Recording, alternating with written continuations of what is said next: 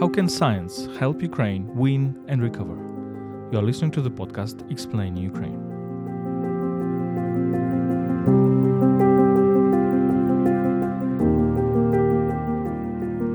What role can science play in Ukraine's victory and recovery?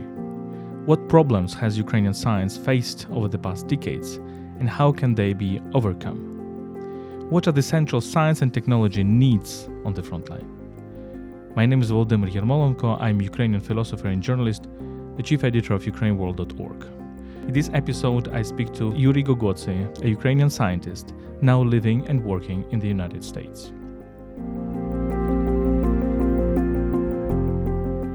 Yury Gogotsi is a distinguished university professor and director of the A.J. Drexel Nanomaterials Institute at Drexel University in Philadelphia, United States. He was born, raised, and educated in Kyiv, Ukraine, and worked in Western Europe and Japan prior to accepting a faculty position in the US in 1996.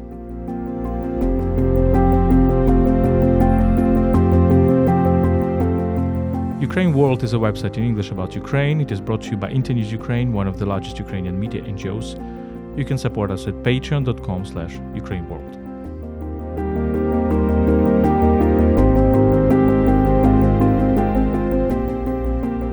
Yury Gogotsi, welcome to this podcast. Thank you. Thank you, Vladimir, for inviting me.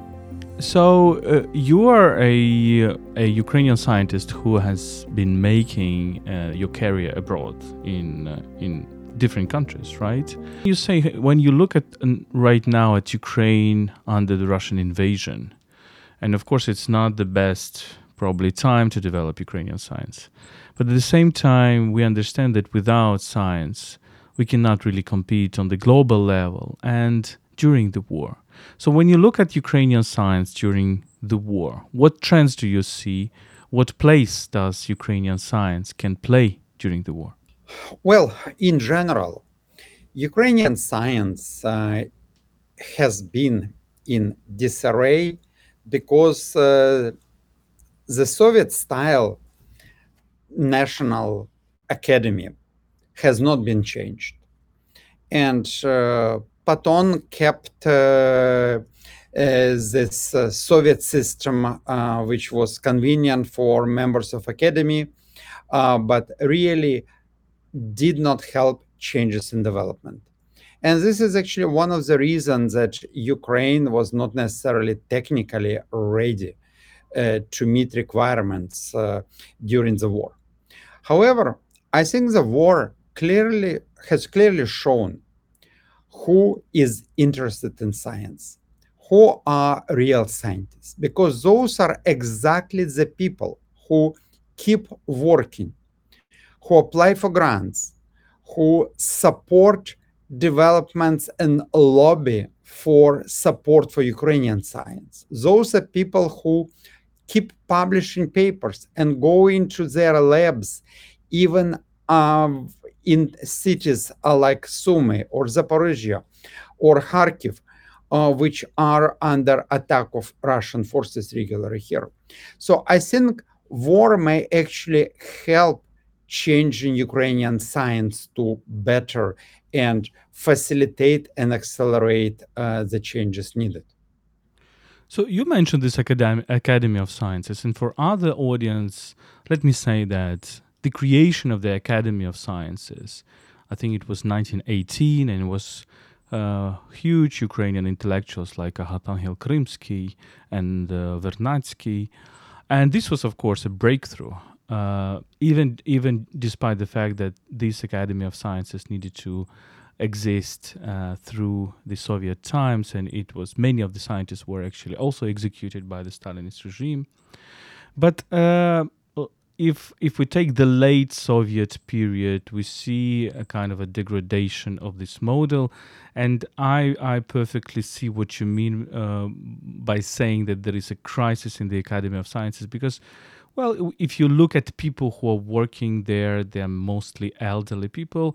Of course, we see the young people, but if we take exact sciences, physics, chemistry, mathematics, many of these young sciences are actually attracted abroad. What do you think? What do you think? How can we reform it? What future of Ukrainian science do you see? Um, I think the reform is necessary and pretty much inevitable. If science is to exist in Ukraine, the system has to change. And also for people who may be new to the system and not know details, I think what is important to clarify, there are good scientists. There are many really famous, world-known scientists who were members of Ukrainian Academy of Sciences. And there are still many scientists, excellent scientists, who are members of academy today, academicians. And the problem is not necessarily with the scientists. The problem is that before, the Academy of Sciences was the funding organization for science in Ukraine, like in other countries of the former Soviet Union. And it was receiving guidance from the government where to invest money, what to do. Nowadays, academy gets, I guess, less guidance from the government, and the world has changed. The amount of money academy gets is also much, much smaller. And as a result, it just becomes something that stiffens development of scientists with bureaucratic measures, with extremely low productivity. And I think this is what needs to be changed. The way the scientists work, the way science is funded, and the way the academy operates. An academy currently has a huge number of institutes. And Patton kept privileges of academics and the buildings. Science died under him. As a result, there are buildings, there are some scientists, mainly elder scientists here, but there is no really life, very little life in majority of institutes, at least based on what we see from scientific productivity. My feeling that changes should be significant. And first of all, merging to a very large extent academic institutions with universities. Say, in humanities, in institutes, there are definitely many very knowledgeable scientists. And it's only natural if they can share their experience by teaching younger generation. In technological institutions, like the one I used to work at, Institute of Material Science or Institute of Metal Physics, semiconductors, there are many people who do some applied research. There is space that can be used as incubators for high-tech or just technological businesses, futuristic businesses, that scientists get real applications. It can be developing new systems required for defense of Ukraine during the war. It can be artificial intelligence. It can be creating new materials for future technologies that will help Ukraine to build knowledge-based economy in the future. But all those scientists should also teach, share their experience, share their knowledge. And this will also unload currently significantly overloaded professors at universities in Ukraine. As a result, professors become more productive and will be able to spend more time on doing research at the universities. And there will be really some outcomes in addition to research papers from academic scientists in academic institutions here. So I think this is something that, in my opinion, personally, is very important. Bringing together academic institutions, institutes of Ukrainian National Academy with educational institution in Ukraine and build system based on this. It is very interesting that you are coming from the natural sciences and I come from the humanities. And personally, I really share your vision, because I also do think that we need to go more to the connection between education and research, because at this moment we have science which is done or presumably done in the Academy of Sciences, and education which is done in universities, and therefore university professors are really overloaded with the educational stuff and cannot really sometimes do the research. For our listeners, you mentioned, Yuri, the name of Paton. This is Boris Paton, who is actually was born the same year as the Ukrainian Academy of Sciences was founded in 1918, and he died a few years ago at the age of, I think, over 100 years. So Ukraine was celebrating 100 years of Ukrainian Academy of Sciences. It was also celebrating 100 years of its director, of its president. So this also gives us an understanding what was going on. But let me ask you, Yuri, when you look at the Ukrainian science, what are the fields, the directions, the trends that you see are the most promising, and where the Ukrainian scientists are really on the global, can compete on the global level? Well, there are several fields. There are traditional fields where Ukrainian science used to be very strong. That's physics to a very large extent. That's, of course, Kharkiv school and Donetsk to a certain extent in the past year. That's material science, which is my field. Ukraine was the leader in the former Soviet Union in that field, and there are still many materials researchers there. And there was also a strong industry, uh, to a large extent, unfortunately, based in the eastern part of Ukraine, which is either occupied by Russia nowadays or simply has been to a very large extent destroyed and damaged the industry there. But these fields are still strong. There is tradition, there are scientists, and of course, it's necessary to strengthen the base also because materials are the base of military technology, the base of also all high technology, advanced technology. Ukraine also became one of the leaders in information technology.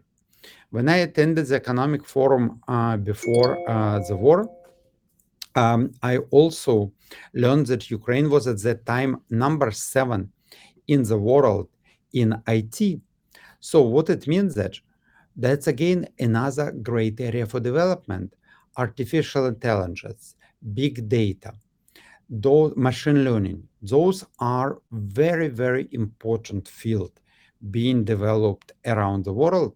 In Ukraine clearly has a potential to become successful and become eventually a leader there.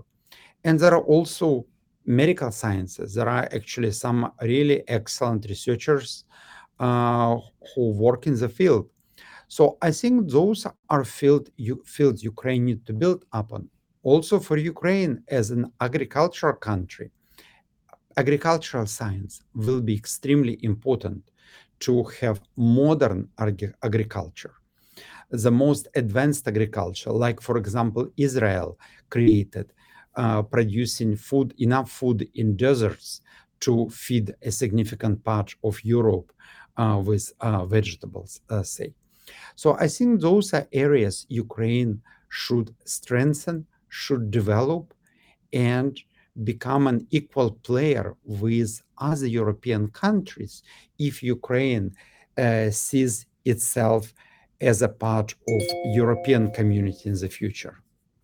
Sometimes we have the impression that all this is true, but there is a problem of brain drain, and younger scientists are actually attracted to the West.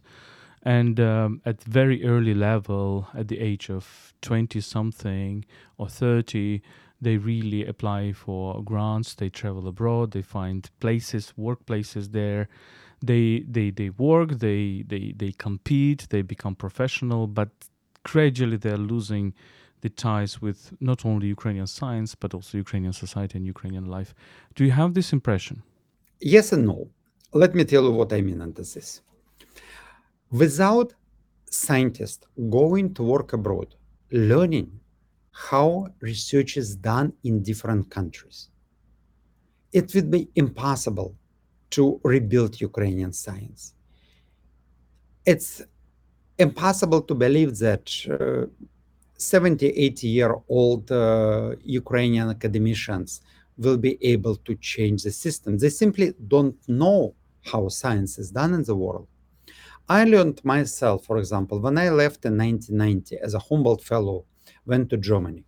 After that, I spent a year as a Japan Society for Promotion of Science Fellow in Japan. Then I returned to Europe before accepting a job in the US faculty position in Chicago. I learned a lot from this travel because I have seen how research is done in Eastern Europe, Western Europe, in Japan, and it helped me significantly. So I think the problem is not that people go abroad, study abroad, work abroad. The issue is how to attract those people back, how to keep bridges. And this is, I think, the key challenge. However, there are solutions. For example, on a number of occasions in the past, I tried to suggest my Ukrainian colleagues send their PhD students and postdocs for a while to spend a year or two or do PhD study at Drexel University with me.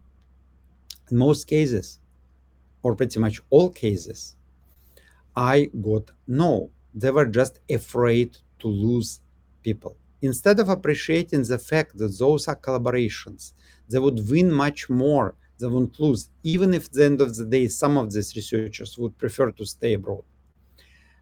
They don't understand this value of international collaboration, many people at least there. Second, China, Korea, other countries, Poland returned many scientists working abroad by simply offering opportunities. And opportunities don't necessarily mean very high salaries. Yes, salaries should be sufficient to live decent life and be able to dedicate all time to science, to teaching, to research, not to, for example, uh, sell something on the market to be able to survive or grow potatoes to have an extra income or drive Uber maybe nowadays. Things here. However, it's all doable.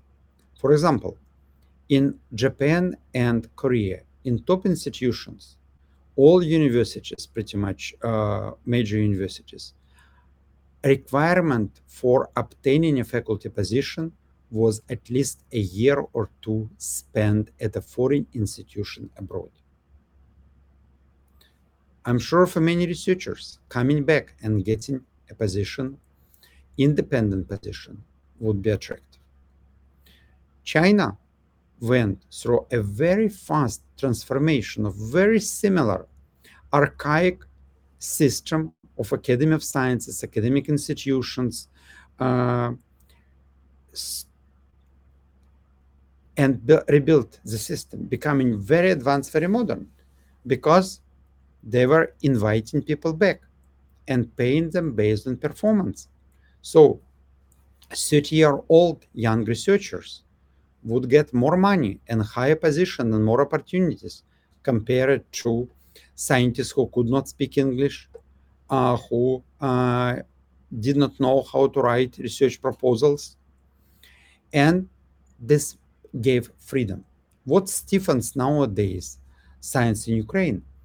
People who do research, younger scientists in the same National Academy of Sciences, they have very limited rights and opportunities to grow, to manage their funding. And if people are given such an opportunities, I'm sure there will be a number of people who will return. And especially during the war, I have seen estimates of more than 10% of scientists left Ukraine. So there's a huge wave. And I'm sure not all of them will like or will want to stay because they may have families left. For example, a woman went abroad and her husband or son are staying back in Ukraine. They will be interested to come back if they are offered these opportunities here. So I think Exchange is important, study abroad is important, experience, international experience are critically important because people who come back will be the one rebuilding Ukrainian science. Yes, I fully agree, and I do think that we need certain institutional changes because there are really lots of very talented people in Ukraine, and Ukrainians in the past decades they have this capacity of adaptation. Their thinking is very flexible, it's very plastic, and I think this is precisely this plasticity of thinking can create good scientists, creative scientists who are looking for unobvious, non-obvious solutions. Let me ask you about the war, because the war is, as we understand, not only a war of resources, a war of human lives, a war of suffering, but also a war of technology. And we see example of countries like Israel who are actually succeeded in turning this permanent threat into an opportunity for technological impetus or technological boost. Do you think that Ukraine can do that as well? Do you think Ukraine can turn this very, very bad thing, which is the war, but also into a kind of a stimulus for developing new technologies and new scientific approaches? And if yes, what do you think are the most prominent, the most important fields? Well, actually, we will probably come to a large extent to the same field we discussed before. I read in the news that Ukrainian engineer scientists already developing UAVs that can be used in defense and modify existing equipment here. But the focus during the war is always on technologies that help the country to defend itself and develop military machine. And this happened not only in Israel. For example, during the World War II, Germany developed a very important process used till nowadays of liquefaction of coal because they did not have supply of oil, but they had coal and they needed gasoline and kerosene for their military machine. United States launched an enormous project to develop nuclear weapons. And of course, many other weapon systems were developed during the war. And actually, just to remind everyone, MIT became superpower during World War II because this was a university which opened itself to defense contracts and work directly helping defense industry. And this is where MIT became probably the leading technological institution in the world as it is right now. There is potentially nothing preventing Ukraine doing the same. However, this will require political will. That will require resources streamlined. This will require mobilization of scientists and giving them opportunity to work on the topics that are important for the country during the wartime. At the same time, minimize the bureaucracy that exists in the current system here. And scientists, good scientists, given freedom to work in their field and a goal that they will also feel important, that motivates them, can really make miracles, of course, with resources here. So again, the same materials. People started to make armor, bulletproof vest right after the war started because there are not enough of them for regional defense and for the army. People create flying these unmanned aerial vehicles, drones. And of course, we see how much digital technology matters during the war. So again, just focusing on the topics and thinking how to benefit, how to learn from all the equipment Ukraine got during the war from the West, equipment that was captured from Russia, learning the best practices, learning how to not only use and repair it, but how to build better one, gives also unique opportunities. War is a time where people put the maximum efforts, because it's a matter of survival for the country, things here.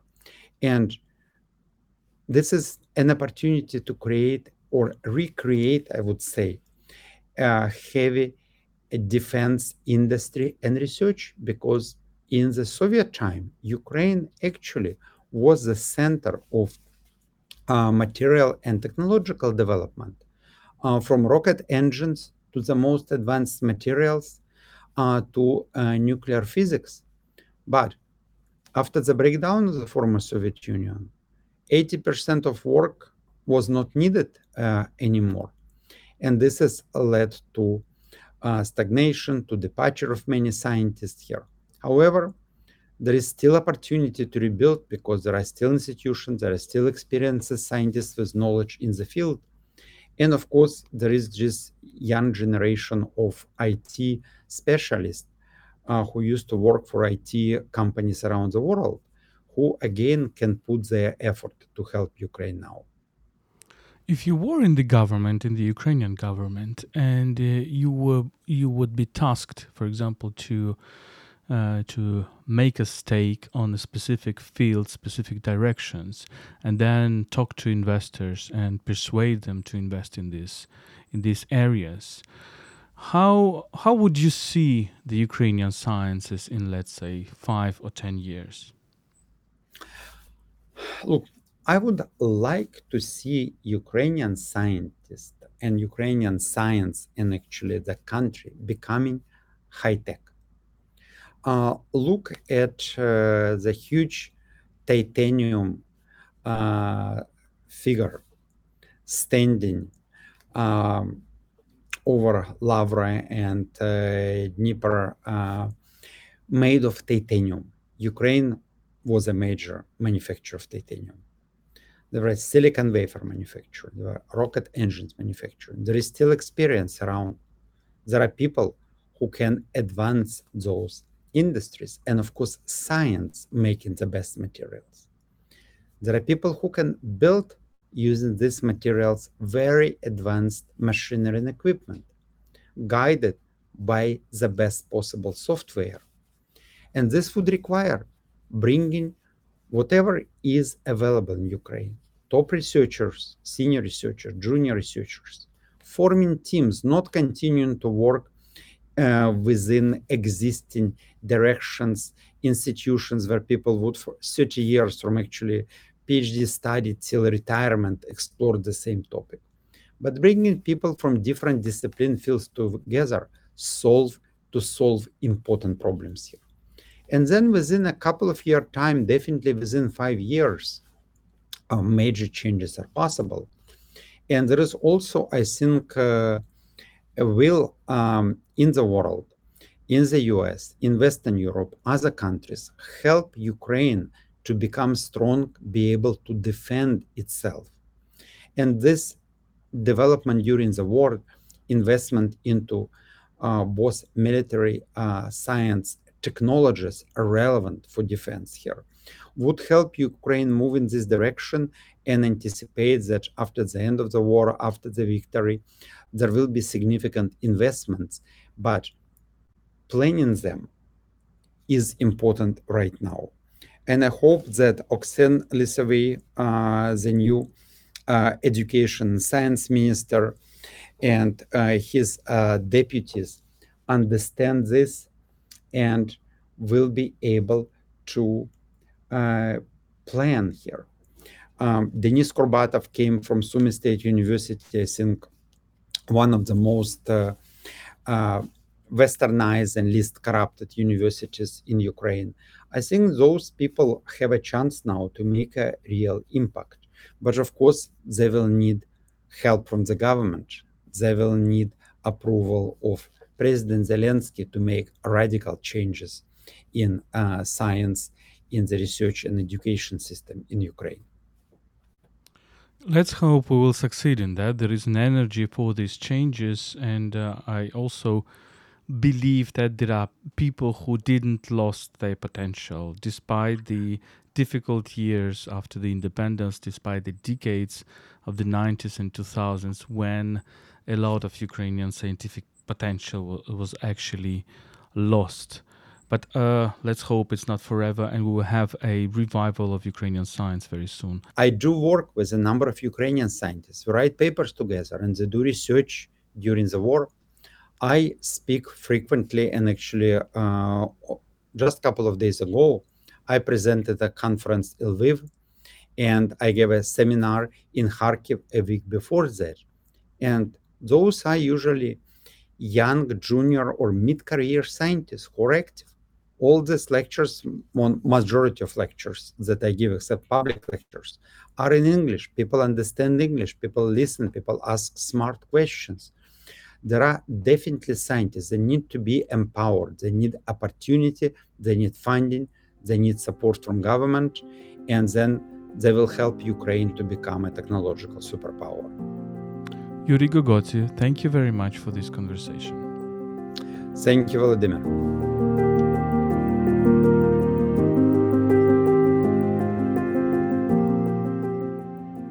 This was a podcast Explain Ukraine by ukraineworld.org, a website in English about Ukraine. My name is Volodymyr Yermolenko. I'm a Ukrainian philosopher and journalist, chief editor of Ukraine World. My guest today was Yury Gogotsi, a Ukrainian scientist now living and working in the United States at Drexel University in Philadelphia.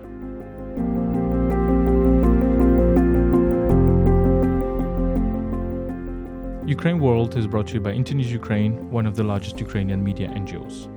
You can support us at patreon.com/UkraineWorld. Stay with us and stand with Ukraine.